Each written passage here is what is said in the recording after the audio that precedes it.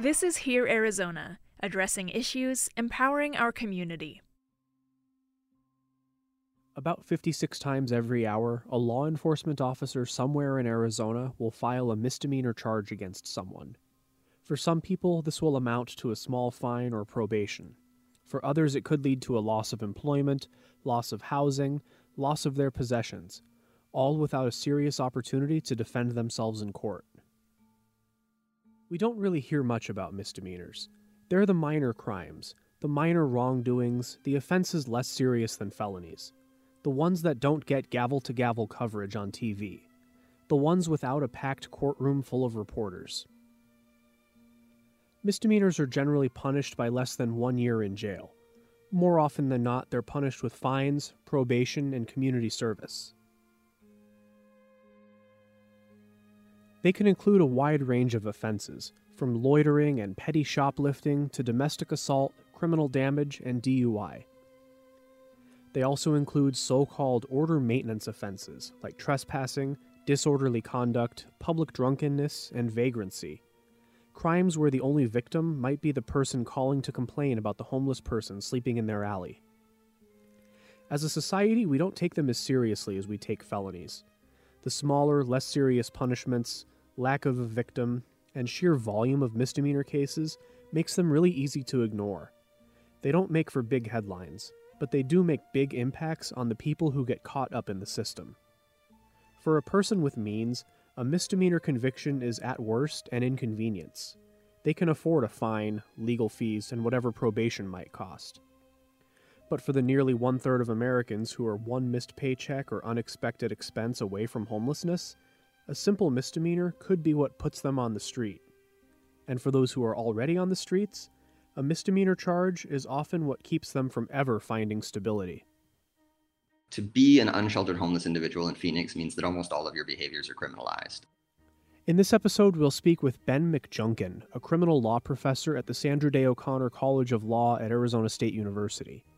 Right now, he's in the middle of a large-scale research project examining the misdemeanor system and its effect on the homeless population. Went to court, and I was going to go, and I called my case manager, and I said, I don't have any gas money. I can't drive there. I need transportation to court. I reminded her 4 times, and she did not get me there on time. We'll also hear from Carolyn Moore. She got involved with the misdemeanor system after a fight with her neighbor. She ended up homeless because of it, and it took more than a year for her to find any stability. People would often come in and say, I can't pay my fines. My license is suspended, but I can't pay the fine. I can't pay the fine because I don't have any money. I don't have any money because I can't get a job, and I can't get a job because I can't drive, and I can't drive because I don't have a license. And so they have this knot, and we were able to help untie that knot, and we helped hundreds of people. Public defenders like David Ward represent people like Moore every day in municipal courts across the state.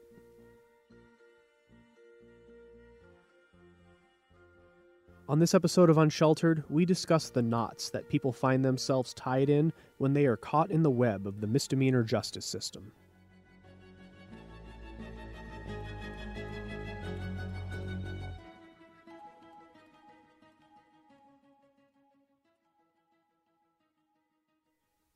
Things were going pretty good for Carolyn Moore. She had her life together. I was a hotel general manager, and I was making $60,000 a year at one time, And I mean, I bought a brand new house, had it built, had a nice brand new car, all this kind of stuff. It's different for her now. We met in her small Central Phoenix apartment in March, right before the pandemic shut everything down. Would you like something to drink? Oh, that's okay. Some Coke or something? Okay. Thank you, though. Okay. So I guess we'll start with, can you tell For her, this small apartment and her 10 cats are the best she's been able to do since her misdemeanor assault charge. She got into an argument with her neighbors, an argument that escalated into shoving. So they came over one day, 3 of them came upstairs to my apartment. I'm still healing from this surgery. I mean, I had a full hard custom body cast and everything. I had to be in a hospital bed, everything. They came over and started calling me all names I won't repeat, threatening me. They were going to hurt me and all this. And I had to push the lady out of my door to protect myself. So I could call the police. I was so scared, I couldn't even figure out how to dial 911. I mean, that's how stressful situation. I ended up with the assault. For pushing her out of the way? Yep. I couldn't believe that. I don't even have a traffic ticket. I couldn't believe that.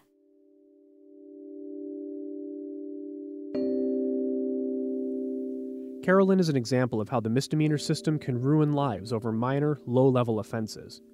She ended up losing everything and living out of her car for almost a year as a direct result of her prosecution.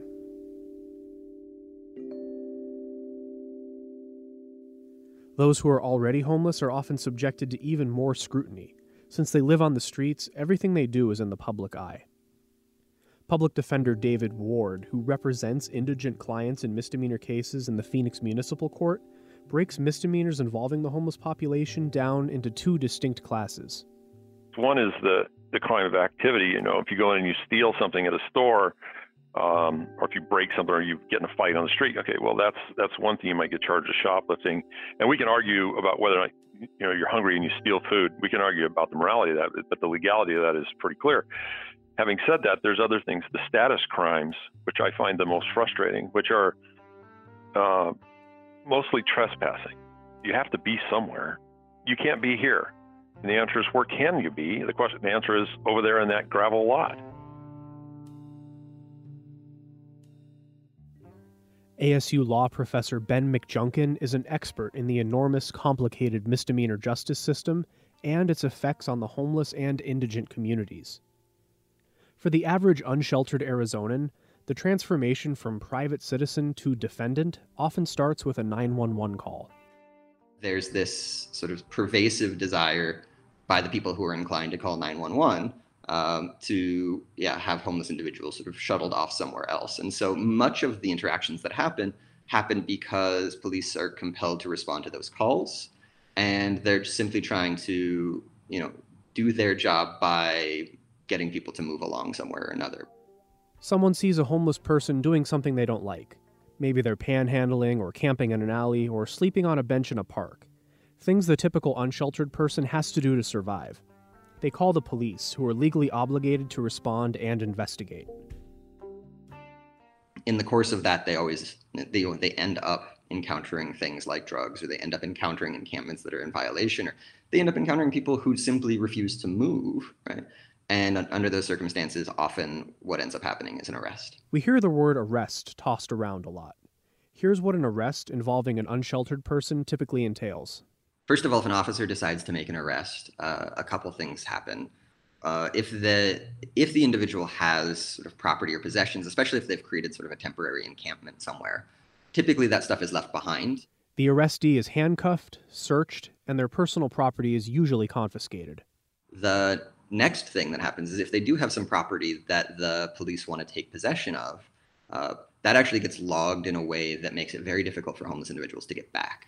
You need an ID to claim property, and a significant population of unsheltered people don't have any identification at all.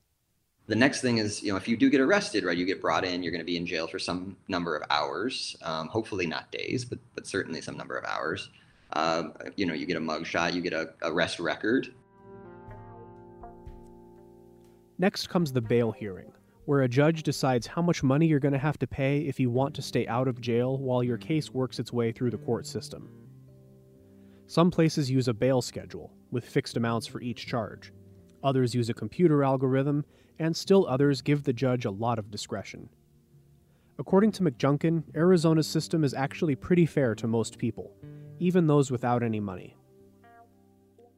Arizona's actually been pretty good recently about reforming their bond policy so that they're working more on ability to pay rather than issuing a bond that holds people that can't afford it. If a person has a particular record, or if a judge is inclined to think that the person, for whatever reason, has resources or might be some kind of threat, then they can order, a cash bail, which a person might not be able to pay, and then they do have to stay in jail awaiting the resolution of their case, right? So it's possible that it can be, a couple months if they were really in dire straits.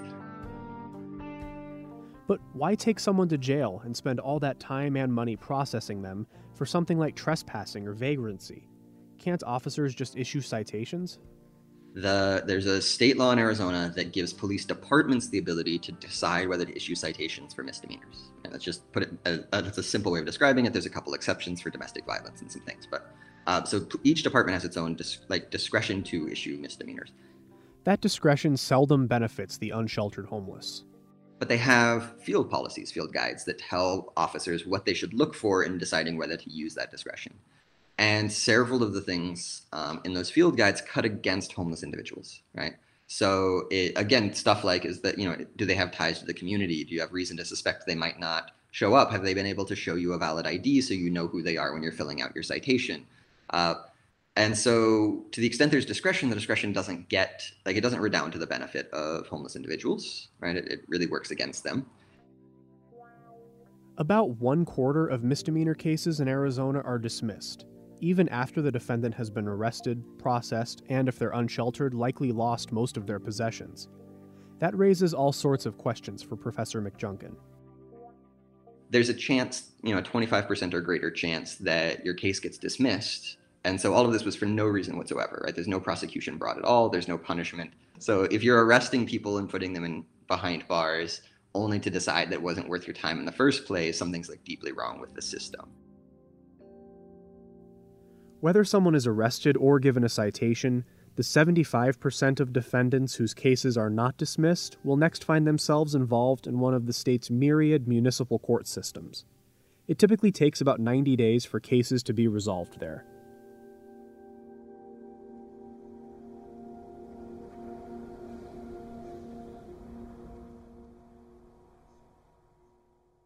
There are two important Supreme Court rulings at play here. The first is Miranda versus Arizona, and the second is Gideon versus Wainwright. You probably recognize Miranda from its well-known warning. Walter White, you have the right to remain silent. Anything you say can and will be used against you in a court of law. You have the right to an attorney. If you cannot afford an attorney, one will be provided for you at no cost. Now, do you understand these rights you just explained to us? Oh, yes. Oh, it is such a pleasure to deal with a professional. It's refreshing. The last half of that all-too-familiar warning, the part where it says if you can't afford an attorney, one will be appointed for you, comes from the Gideon case. That's why we have public defenders like David Ward, who heads the City of Phoenix Public Defender's Office. And contrary to the stereotype that the public defender is an inexperienced, fresh-out-of-law school kid wearing his dad's suit, the City of Phoenix has a robust public defender's office that handles misdemeanor cases. The Valley is very good in that the contractors are not baby lawyers straight out of law school trying to find their way. Most of our lawyers have 10 to 15 years of experience. Some of the best and well-known lawyers in the state are some of our CAAs. CAA means court-appointed attorney, by the way. Some of the best DUI lawyers you're ever going to hear about are CAAs here.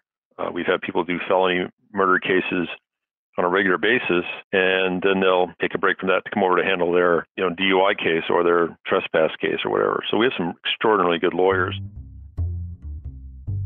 So you'd think misdemeanor clients who can't afford to pay top dollar for a defense attorney would be well taken care of. Except, in certain misdemeanors, the right to counsel does not apply. If the prosecution isn't seeking any jail time, an indigent defendant is not entitled to a public defender. Someone with money and means can hire a private attorney, but someone without means and who isn't facing jail time for their offenses is not entitled to legal representation. That has serious implications for the homeless population.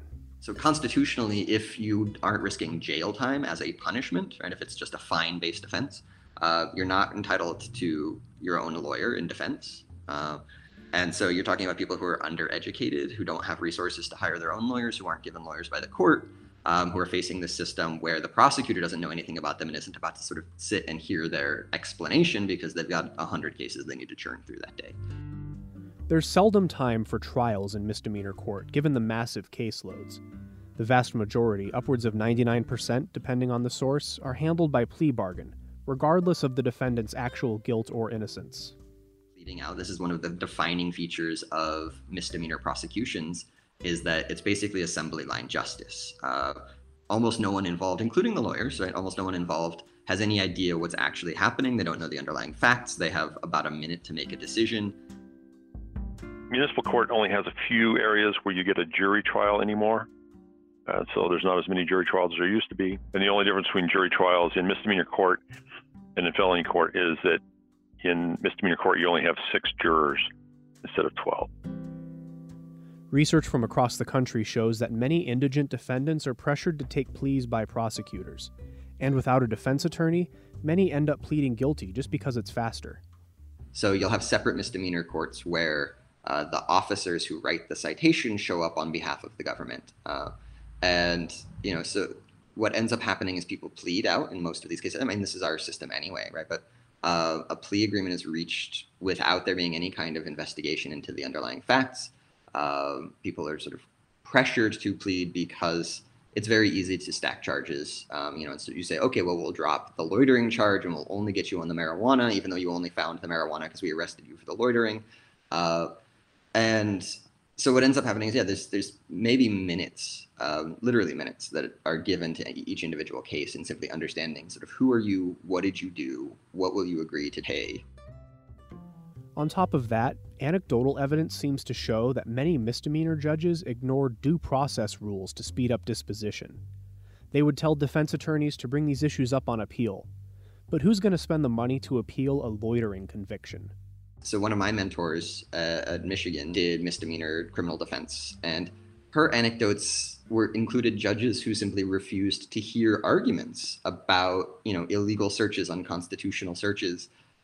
They decided it wasn't within their province to care about that, and that you would preserve your objections that you can raise on appeal. They're like, do that in another court after we take care of this, because it really is rapid fire, quote unquote justice, right? But it's really just resolving cases as quickly as possible, getting people in and out with no individualization at all, and so therefore no appreciation for whether they've actually done anything wrong. David Ward, the public defender, spends a lot of his time in an Arizona courtroom. He says the system can pressure people to take plea deals, but he believes it's not as bad here as McJunkin's example.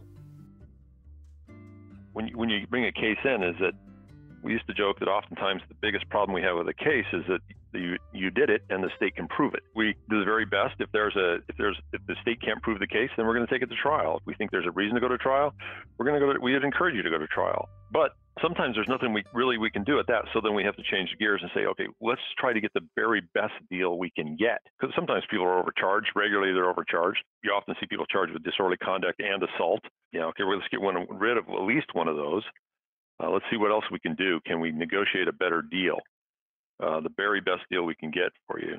It's unfair to say that people are just pleading deals, but it's probably accurate. Most, and not just here, everywhere, most cases are entered into a plea. In a lot of these cases, though, it boils down to one thing: the word of a law enforcement officer against the word of a homeless defendant who may have prior charges. And I think that's one of the things that people don't fully understand is you think that you're going to get an opportunity to explain yourself. You think you're going to get an opportunity to raise a defense. You think you're going to get an opportunity to make an argument. And often none of that is given to you. It really is sort of it's an entirely separate justice system, but it's a separate justice system that makes up 82% of cases in Arizona.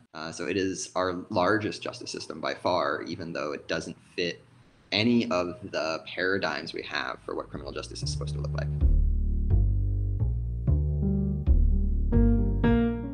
The gavel strikes, the sentence is entered into the record, and the defendant either becomes inmate or probationer. In our next episode, we look into the systems of probation and incarceration, as well as fines, suspensions, and the broad impact they have on the homeless and the poor.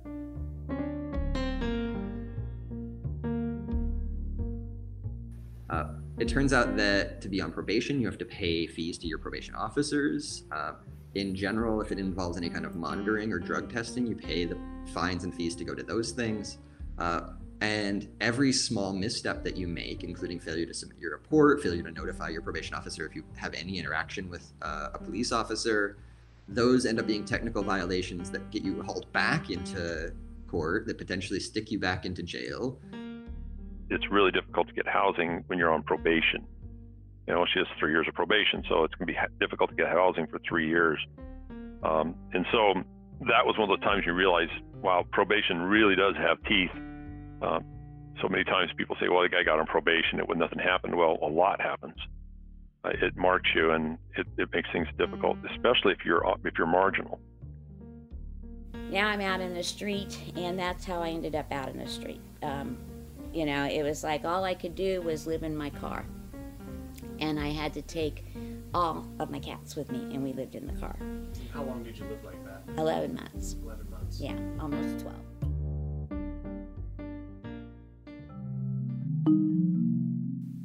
You just listened to an entire podcast episode on the issue of homelessness in Arizona.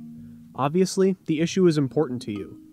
If you want to do something that helps make a difference, we have dozens of local, nonprofit resources listed on our website, heararizona.org.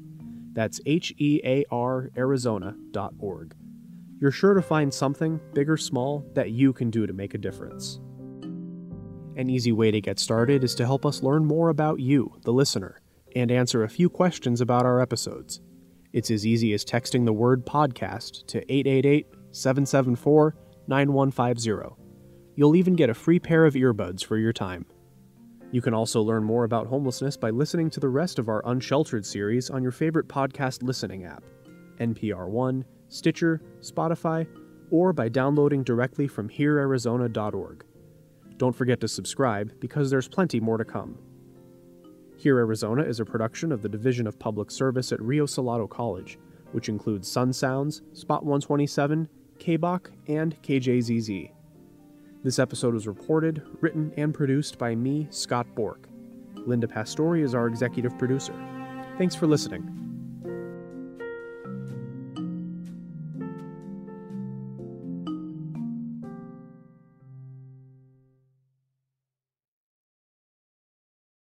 Hi, this is Scott Bork from Hear Arizona Podcasts.